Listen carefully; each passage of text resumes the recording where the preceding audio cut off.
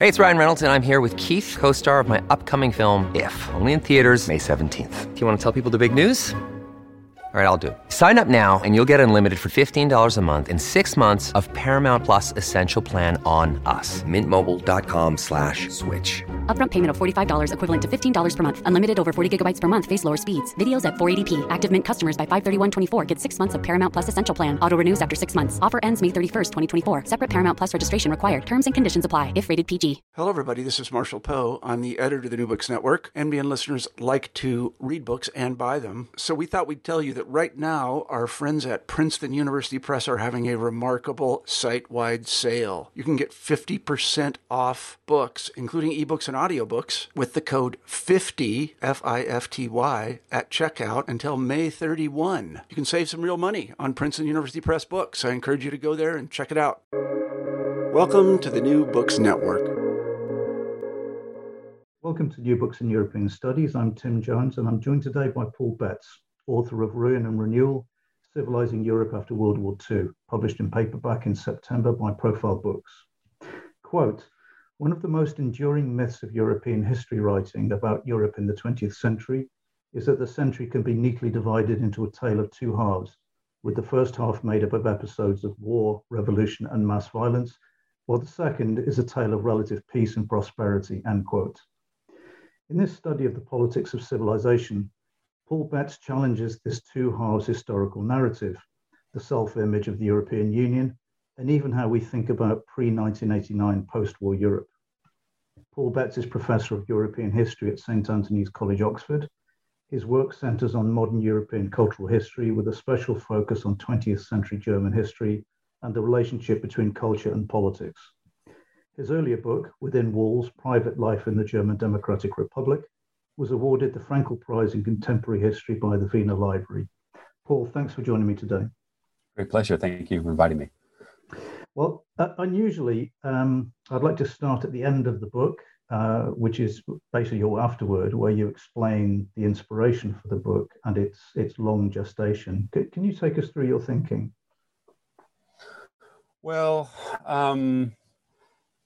like a lot of books, I think it was driven by a certain amount of dissatisfaction toward the way that the period had been written. I mean, we have a great deal of very, very impressive books on post-45 Europe, but it just seemed that there were key issues that had been overlooked or marginalized. And I was thinking in particular about, let's say, the role of religion, empire, decolonization, race, and heritage studies. So I thought I wanted to think about a different kind of post-45 European history that would account for that. But it was not one in which I just wanted to kind of add these themes and stir. I was really thinking about how these themes would force us to rethink the place of post-war Europe in the wider world. So I really try to make an effort to integrate Eastern and Western Europe as well as Africa.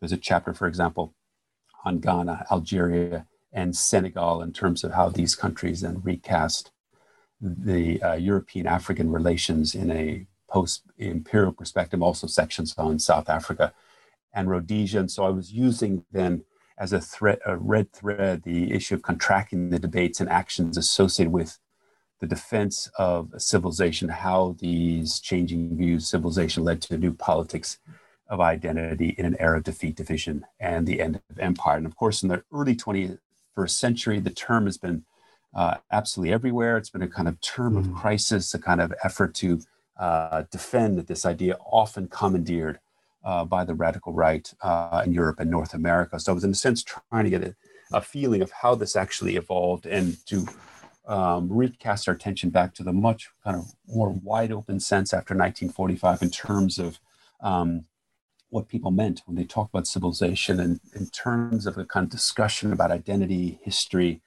kind of place in the world that became indirectly then discussion about Europe's shifting kind of fortunes and status in a very different post-1945 world.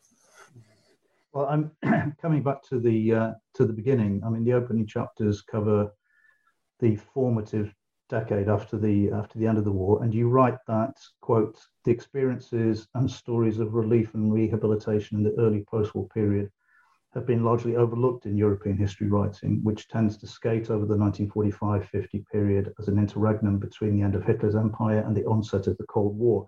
And that certainly feels true, which is strange because I sometimes think the economic and political recoveries have stories to tell us today about Iraq, Afghanistan, Bosnia, and so on. So why do you think they are less interesting either to historians or readers than, another book about Stalingrad? Well, I mean, I think in many ways that there's been a kind of, what now we call kind of a Whiggish interpretation of European history, kind of story of Cold War divisions, stabilization of both blocs, economic recovery, integration with, in a sense, a kind of story about the reintegration of Europe and a kind of post-89. And I think that particular period from 45 to, let's say, 1949 has been overlooked because it's a period of enormous possibility, can cut in lots of different directions. And part of the reason I wanted to start there, 1945, was not just the magnitude of destruction and the kind of witness accounts of kind of life on the ground, destroyed Central Europe in terms of what this might mean for the broader history of Europe, but also kind of return attention to these humanitarian workers often coming from abroad that felt they were doing, and they were doing a lot of kind of good work in terms of doling out food and shelter to a number of expellees and refugees. I wanted to, in a sense, start with their role, not just as key actors in the remaking of Europe after 1945, but as key narrators. They were often left diaries, took a lot of photographs in terms of their particular views of what kind of post-Nazi decimated Europe actually looked like. That was one particular impulse, but also to revisit the effort to reclaim empire after 1945. I mean, I think for many students and even historians, this kind of decolonization was somehow baked into the post-45 moment. Of course, it was not. So I want to kind of return attention to this kind of effort on the part of the French, the Dutch, the Belgians to kind of reclaim empire of 1945, often in the name of a kind of warmed over civilizing mission in terms of the kind of action and violence that set in motion, and how the language of civilization cut in many different ways. There's a kind of defense of empire, defense of militant Christianity, but also for some then linked to leftist progressive causes like pacifism, welfare state policies, anti-imperialism, and even multiculturalism. So it's trying to return attention back to that kind of wide open discussion from 1945 onward, before, in a sense, kind of stabilizes around various stories and agendas from the 1950s and 60s. Yeah, that chapter on empire in particular is really interesting. I'd like to come back to that, but just the immediate post-war period, you talk about you have quite a lot of detail actually about the aid work, the UNRRA, and so on. Did you have to read, or were you able to get your hands on a lot of these notebooks and diaries by the aid workers at the time? And did you have to go through those? A number of those are online. I went to the Imperial War Museum in London and read through dozens of those there. So that was really an effort just to try to get a sense on what they saw and were writing about. What did they feel they were actually doing?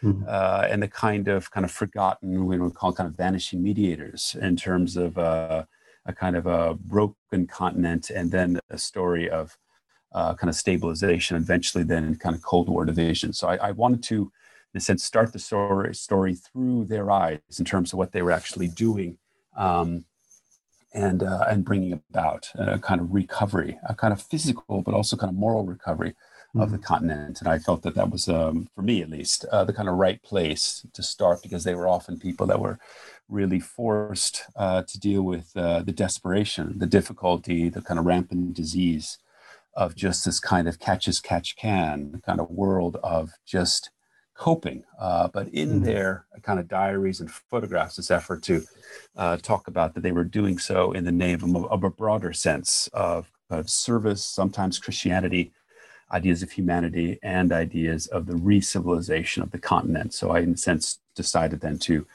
begin the narrative there.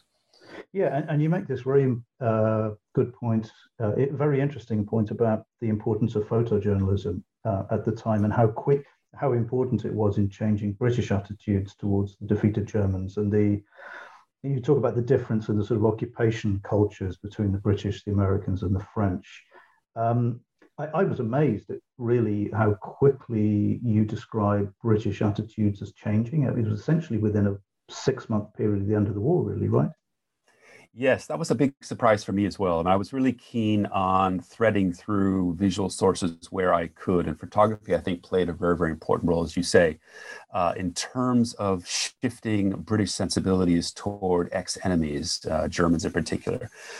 So that was really interesting for me to track in terms of the, not surprisingly, the kind of anger, bile, resentment toward Germany, especially with the revelations about the concentration camps in the spring of 1945. And then already by that autumn of 1945, how, in a sense, the effort to persuade a number of Brits to send over the ration cards to help rebuild and provision ex-enemies was enormous, I think, kind of moral makeover. And I think it was only possible through the popularization of a number of these photographs, a number of key British war journalists that were photographing kind of life in the British sector, the British zone, actually, and they were doing so.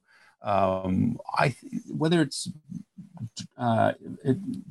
explicitly or not, but certainly conveying a kind of pathos of pity and compassion toward these people as kind of refugees, expellees, as people above all. And just, you could see then the discussion, the newspapers starting to shift. Victor Golan's, of course, the London publisher, plays a very important role in the Save Europe Now movement, in this sense turning this particular attitude, saying that British civilization begins by treating our ex-enemies as fairly and with justice as possibly we could, that it becomes a kind of referendum then on the values of British civilization in terms of how we actually conduct our business in the British occupational zone. So that kind of moral language, which became then, had effects in terms of, again, people sending aid and assistance to Germany, was really quite remarkable. I didn't see any equivalent of that in the American, French, or the Soviet zone. So I think that became an important milestone, I think, in the longer history of British humanitarianism. And I think this kind of story from 1945-46 was quite remarkable. Most people associate that with the role of the Catholic churches, the Christian churches, which certainly it was, but it was also very important on the part of these secular organizations like UNRWA and others. And the British were really, in that way, very much in the lead, while the Americans had a much more kind of punitive attitude toward their charges in the American sector. The British had a much more kind of open, forgiving, and compassionate view toward what they felt to be fellow humans. And for a lot of the churches, becomes also a story of fellow Christians in distress. Yeah, and the Christian theme is pursued quite a bit. I mean, the book identifies a handful of pivotal moments or institutions in the development of post-war evolution of civilization. And one of these is the role of religion and its interplay with the Cold War. And you devote a whole chapter to the importance of the trial of Joseph Mindszenty. Can you take us through this episode and its impact on this interplay between religion and the development of the Cold War? That was another theme that I wanted to highlight. Again, I think it's been unfairly downplayed in many other surveys of the period. This particular case, which is long forgotten, exerted enormous impact at the time, not just for the international Catholic community, but for a range of others who were interested in this story as a kind of crisis of human rights. The CIA in particular was very interested in this story, as in a sense what they felt to be revealing the dark arts of Soviet psychiatry. And it really pivoted on this particular Hungarian cardinal who was accused of extortion, espionage, and conspiring with the Americans in particular.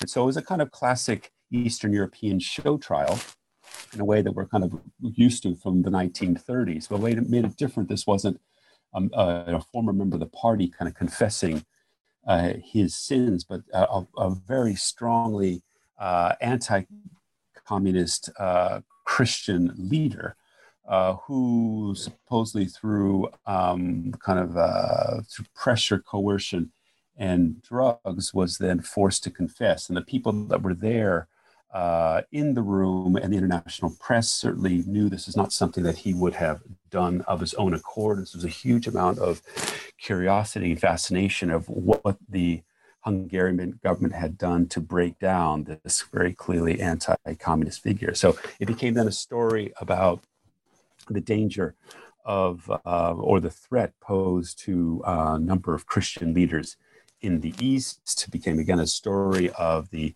violation of human rights east of the Iron Curtain, and religious liberty becomes, in a sense, the human rights issue in the 1940s. And then, like I said, a number of other kind of international commentators are watching this very, very carefully in terms of kind of East-West relations and the status of dissident citizens within the Eastern Bloc. So it was a story that I was tracking as a kind of important early parable about the deepening divisions between Eastern and Western Europe.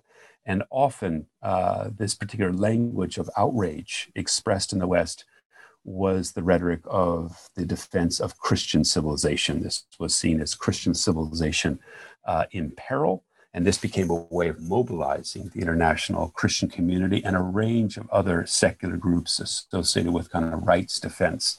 And so that language became a very important defining term to, in a sense, hold the Western alliance, Western Europe plus the US, as a kind of almost religious corollary to NATO in this particular period. And one of the terms that also is an important one in this period is the idea of Judeo-Christian civilization. The idea it's not just Christians then under threat, that this is important for the West to put forward a new kind of identity front made up of kind of Judeo-Christian values that was seen as absolutely instrumental. And it's that particular kind of religious language around the agenda and the objectives of the West becomes a very, very important one in the 1940s and 50s. And I think this trial frames a lot of that early kind of Cold War rhetoric about the kind of substance and the mission of Christian civilization from a Western perspective in the 1950s and 60s. Yeah, and it's actually really useful to read about that now, because as you point out, we've gone through this long period of at least a perception of a secular Western Europe, and now you've had this comeback of that kind of thinking coming from Eastern and Central politicians, and now somebody who's potentially running for the presidency of France is using the same kind of language. I wanted to come on that theme. I'd like to come back to something you write about, which is this. Churchill pushed this idea of a Christian Europe and protecting Christian civilization, and the interplay of that with the idea of Abendland and a common Carolingian history binding France and Germany. And you talk about that political theme against a sort of imagery at the time of destroyed churches and rubble and so on. Could you talk us through that kind of thinking at the beginning of the founding of the European Economic Community?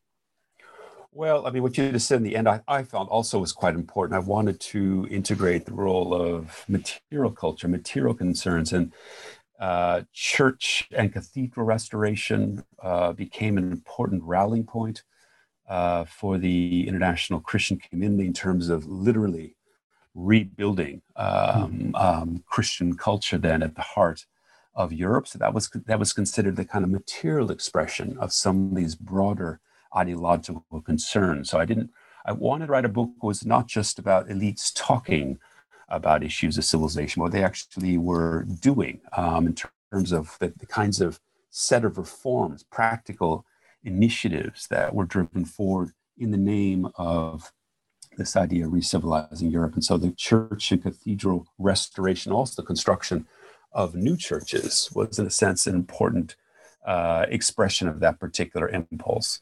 Yes, I also was trying to draw attention to the kind of early discussions about what was then the kind of European Economic Community, kind of a coal and steel commission, and it had a kind of strong Christian underpinning. I think we long assumed that it's a secular club of Western Europeans that, of course, with time had been expanded eastward, but it had a very, very strong kind of moral and Christian dimension early on.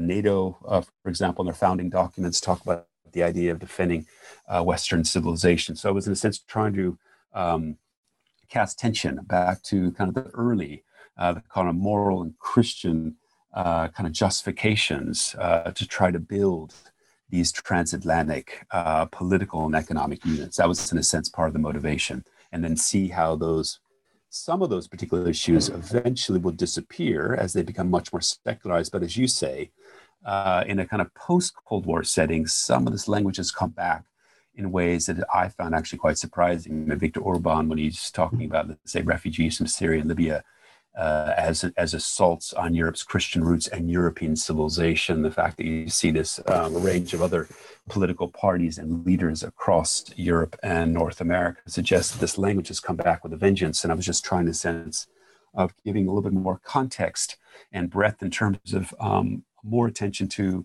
the ground from which many of these particular issues had sprung in the 1940s and 50s.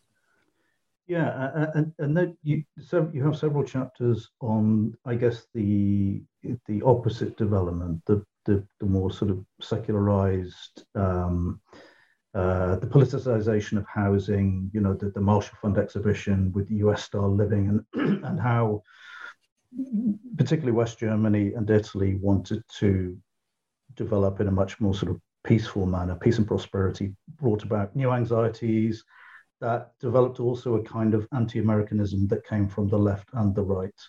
And this really, I had no idea about this, but you talk about these etiquette books that also emerged at the time. Can you walk us through that?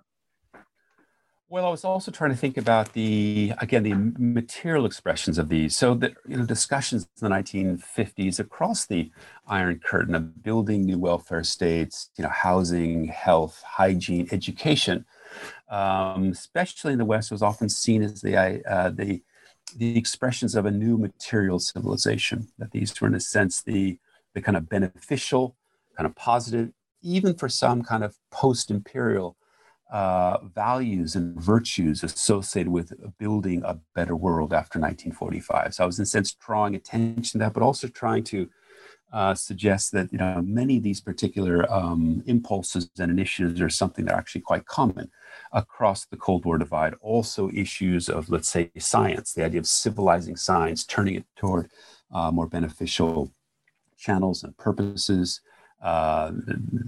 The anti-atomic energy campaigns in both Western and Eastern Europe.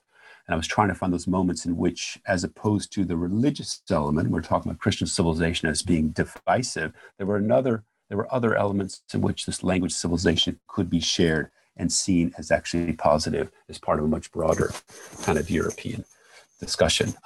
The issue of etiquette books I found very compelling because they become, and there was a huge industry of these books in the 1950s. Interestingly enough, the high point of this kind of cottage industry of these books is often after war. So there was a lot of these books written in the 1820s and 30s after the French Revolution, again at the end of the First World War, and especially after the Second World War. And it's all about the kind of stories of comportment, good behavior, decorum, and they pivot on ideas of the civilization of the self. And they're often directed toward young men who had been essentially schooled, if you will, in army barracks in the Second World War. And there's an idea of kind of stories of pacification and re-civilizing these men as kind of enlightened citizens, as sons and fathers and husbands, as a way of turning the page on the kind of worst aspects of the Second War, turn away from that kind of violence and destruction, more toward a world of proper behavior and courtesy and civility. And that was something that I found interesting. I was really surprised to see that the huge industry of those books that took place in Eastern Europe in the 1950s and 60s, often for the same reasons, though not surprisingly stress the importance of socialist ideas of civility based on a world of equality, not a sense of class hierarchy, a world of egalitarianism. And that begins then with treating other kind of citizens, leaders and members of work battalions, for example, with the kind of courtesy, respect, and dignity they deserve. So there was a huge amount of discussion about the idea of how do we turn from a kind of warfare state to a welfare state. And it also begins with changing the everyday behavior of citizens in terms of their own habits, but how they interact then with the wider political community. Well, as promised, I said we come back to the question of empire, and you have a couple of chapters on it. But the central point you make is you say, quote, the 15-year period between the end of the war and the end of empire is usually glossed over in mainstream accounts of post-war Europe, and you make the very nice point that 4 of the original 6 members of the communities were imperial powers at the time, and you could say the other 2 were pretty recent history of attempting to have imperial fascist empires.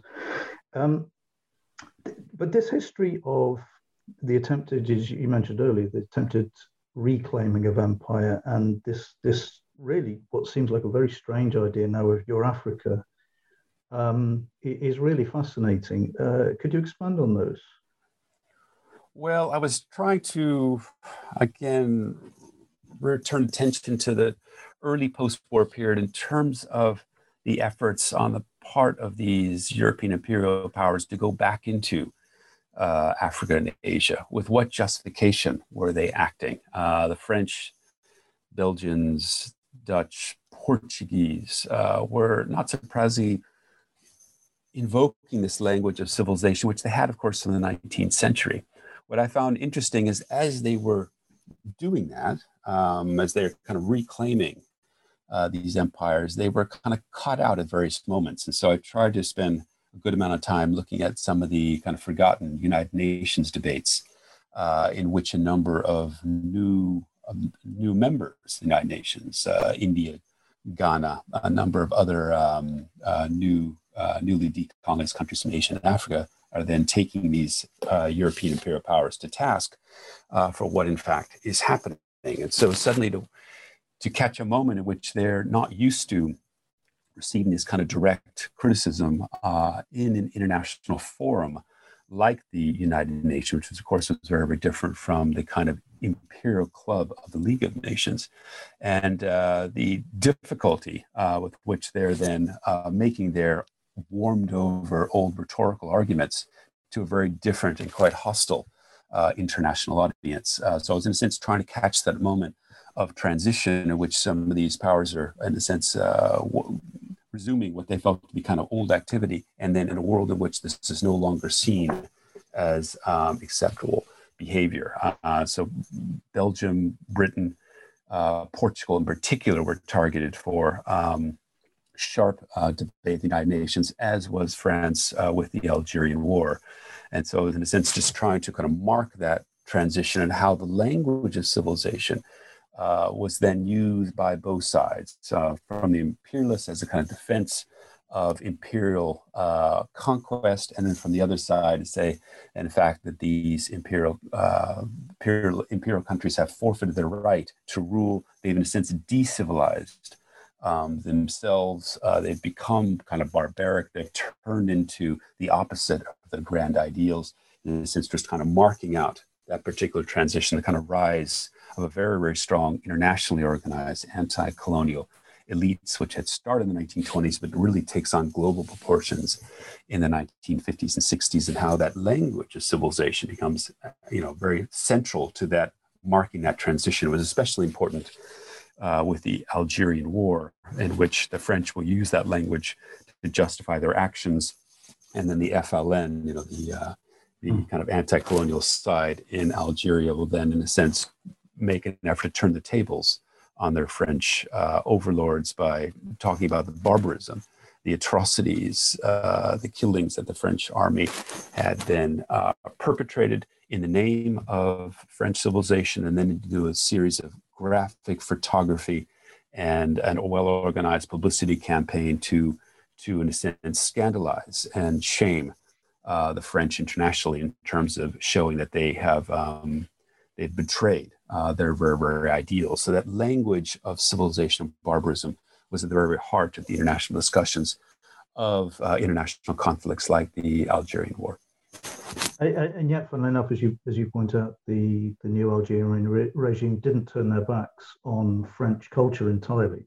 Yes, that was a surprise. And I was just building on some of this scholarship in recent years that despite all these efforts to kind of cut the links between a new independent Algeria and old imperial France, it was apart on a number of Algerian elites that essentially wanted to retain the old holdings in the French imperial museums in Algiers and elsewhere. This kind of effort to suggest that these things have a certain now Algerian patrimony. And even if these particular artworks were in the museum and have been there as kind of symbols of Western power, the fact that the French have now withdrawn, there was an effort on the part of these Algerian elites to make a case on why these artworks belonged in Algeria. They had been on Algerian territory for decades, and they actually become kind of symbols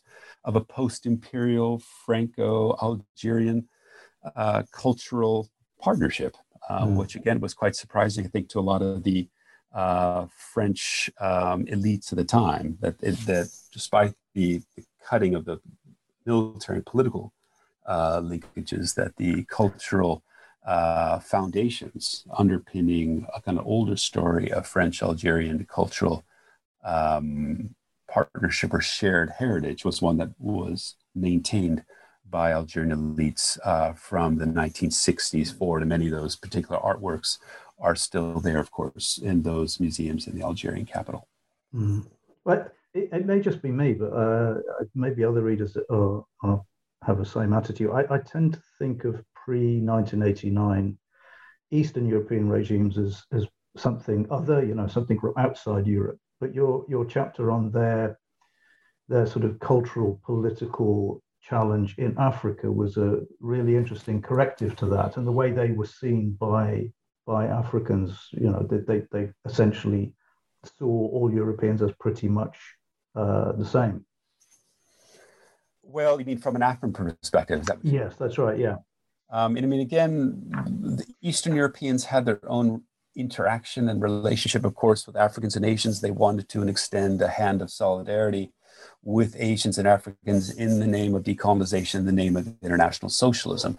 And a lot of work was done, of course, from Eastern Europeans in Africa and Asia, building of hospitals, schools, roads, helping with a whole range of infrastructure projects, many of which still exist today. And then this effort that Eastern Europeans were arriving as different kinds of white Europeans. They weren't Western imperialists. They're not there as part of a story of land grab and exploitation, but are there as partners. And sometimes that seemed to work quite well. The Yugoslavs in particular were greeted often with open arms. The Yugoslavs, for example, were very, very instrumental in giving aid and assistance to the FLN during the Algerian War against the French. The leader of the Algerian independence, Ben Bella, his first trip outside of Algeria was actually to Yugoslavia to visit Tito. And so, Yugoslavia had a particular status as outside the Eastern Bloc, having stood up to Stalin and the Soviet Union, and as, of course, the leader of the non-aligned movement, as a kind of special European country, if you will, that often build very, very strong military, trade, and political and then cultural relations with these countries. So it was one in which the Eastern Europeans put a lot of store in arriving in Asia and Africa as a different, more enlightened post-imperial Europeans, wasn't always to say that the Africans and Asians on the ground saw things so clearly. Sometimes they also criticized these Eastern Europeans, arguing that this doesn't look all that different to them, that these development projects weren't so different from what was being proposed by, say, the Americans, the British, and the French in this particular period. But the Eastern Europeans had enormous amount of pride with this idea of trying to do things differently. And so, like a lot of these things, it depends on who you talk to. But for the most part, a number of Asians and Africans will look back on that Eastern European interaction with them in a kind of era of decolonization as being actually quite different, and accomplished a number of things. And all the exchanges between Eastern Europe, Asia, and Africa, for example, all the political leaders, the writers, the artists, the musicians, all that kind of cultural traffic linking the second and the third world was taken very seriously and was seen as an important gesture of solidarity and fellowship. Though there were others that felt, again, that this was kind of a European imperialism in a different guise. So really dependent on the experience and the local conditions. But it was one that was a surprise to me, just how active and present Eastern Europeans were in the world in the 1960s and 70s. We have this kind of inherited image of a kind of locked up,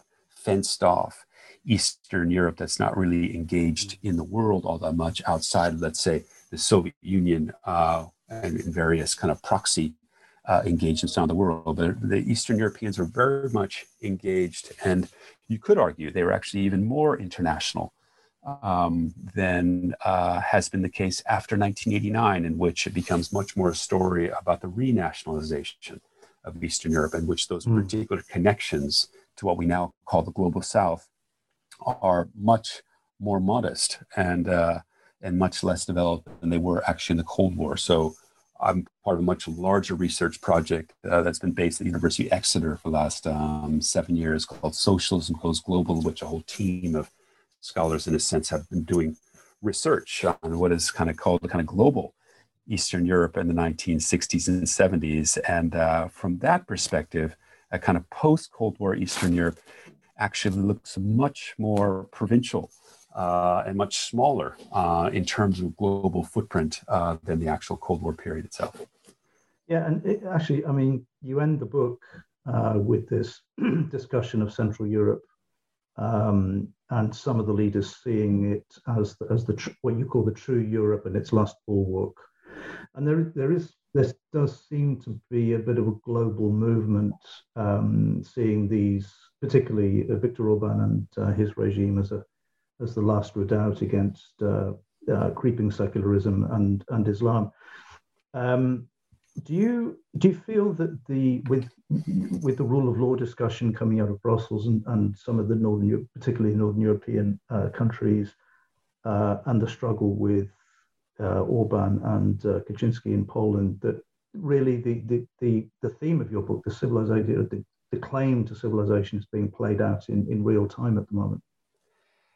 Yes, I do. It's been, I think, a very dangerous development. I mean, you're certainly right, Kaczynski, Orban, the way they're invoking civilization to justify right-wing xenophobic agendas is, for European historians, not hugely new, but it's taking on this very vitriolic kind of presence there. And the idea that Eastern Europe, or at least some of these countries, see themselves as a defender of a kind of old true Europe, meaning a kind of older Christian Europe. And they're using this particular language, a defensive language, as kind of a civilization crisis in which the West no longer represents kind of the true patrimony of Europe, is something that we've seen in spades, I think, in the last 6-7 years. And, kind of spoiler alert, I didn't write the book as a defense of the term, and I'm certainly not a champion for its recovery. It was more an effort to see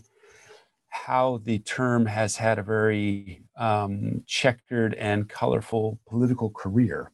There was a kind of openness, I think, in the 40s and 50s. And now, since the 1970s, it's a term that's drifted further and further to the right. Essentially, it's been monopolized by the radical right, and Orban and Kaczynski are kind of picking up on what has been a trend, I think, since the 1970s. For a range of reasons, the left was interested in the term, I think, in the 50s and 60s, as I kind of show in the book, again, linked to causes of pacifism and anti-imperialism, multiculturalism. But I think by the time you get to 1968, the Western intellectuals, Western activists had abandoned any hope in the term civilization. It was too linked, I think, to kind of right-wing defenses of the state and the church. So you're not going to have a situation in which you have feminists or student activists in 1968 using that vocabulary. Much more shifts to a language of democracy, freedom, rights, etc. And with that language of civilization, which is a kind of live, volatile, rhetorical field, really drifts to the right. And with the kind of founding of the Front National in France, Jean-Marie Le Pen in the 70s, it becomes then a kind of term of identity and a kind of rallying term for the right. And I think what you get with the Orbans and Kaczynskis, Trump, of course, had given a famous speech in 2017 in Warsaw, which he talked about the defense of European civilization 5 or 6 times in that particular speech. It's now drifted so far to the right that I'm not sure what that will mean. It's certainly also, we've seen in recent times, the killer, for example, in the mosque in Christchurch, New Zealand. If you take his online manifesto seriously, though, he said he was carrying out these heinous acts in the name of white civilization. So it's taken a very strong xenophobic, Christian, and racist dimension in recent years. And when I was writing the book and I was finishing it, it really was hard not to be very pessimistic about what has happened to this particular term. It begins as a term of kind of 18th century elitism, then it's linked up to 19th century racism, imperialism, and war. Then it undergoes a range of shifts in the 20th century, and there's a kind of openness from that 45 to 65, and then it really starts to become the intellectual property, essentially, of the right since the 1970s. But in recent months, you see offshoots of different sorts of things. I mean, for example, with the pandemic, there have been a call for a number of scientists to talk about the idea of sharing medicine and medical provisions, scientific knowledge, research, and they will talk about the idea of planetary civilization in crisis. And so there's an effort to speak about the term in a kind of universal one, which is almost kind of synonymous with an idea of humanity. So there have been efforts on the part of the scientific community at times to kind of reclaim the term as a way of talking about international cooperation around health and medicine. So it's not to say that we've kind of painted ourselves in a corner in which it's then becomes a justification for violence and racism, which of course it certainly has, but there's not to say that it may not move. I mean, it's got a very long and checkered history. And I've been in this business long enough to know as an historian that, what is our snapshot at the moment, it could very well change. And that this, given the kind of enormous vicissitudes of the kind of political career of this concept as a kind of marker of identity and history, it very well might look very, very different in, 5 to 10 years. But at the moment, it's one in which I think we have to be very vigilant about how it's being used to justify a number of really unsavory activities and mostly kind of a racist baiting and kind of mobilization. Well, that's a partially optimistic place at which to end. To finish, as usual, I've asked my guests to choose 2 books to recommend to listeners, one from their own field and one personal choice. What have you chosen? I would like to recommend Kieran Klaus Patel's Project Europe, a history. It's a very, very good book on the European Union. I think it's particularly important in Britain for readers, a very kind of clear-eyed view of the difficult and quite contradictory history of the EU. And he's a scholar based in Munich. I think you need a slightly kind of outsider perspective in terms of how he sees how all this has come about. So that's certainly something I'd recommend. And also, I'm almost finished with Leah Epe's book Free, which is her memoir of growing up in late socialist Albania, which is, kind of a story about the collapse, at least an idea of social civilization. So I certainly recommend it. Beautifully written. I think it's up for a number of book prizes, and I think it's a personal favorite of mine. Right. Well, if anyone wants to catch up with Kieran Klaus Patel's book, I did an interview with him last year, so please please look back at the archive. Today I've been talking to Paul Betts about Ruin and Renewal, published in paperback by Profile Books. Paul, thank you very much for coming on. Thank you very much.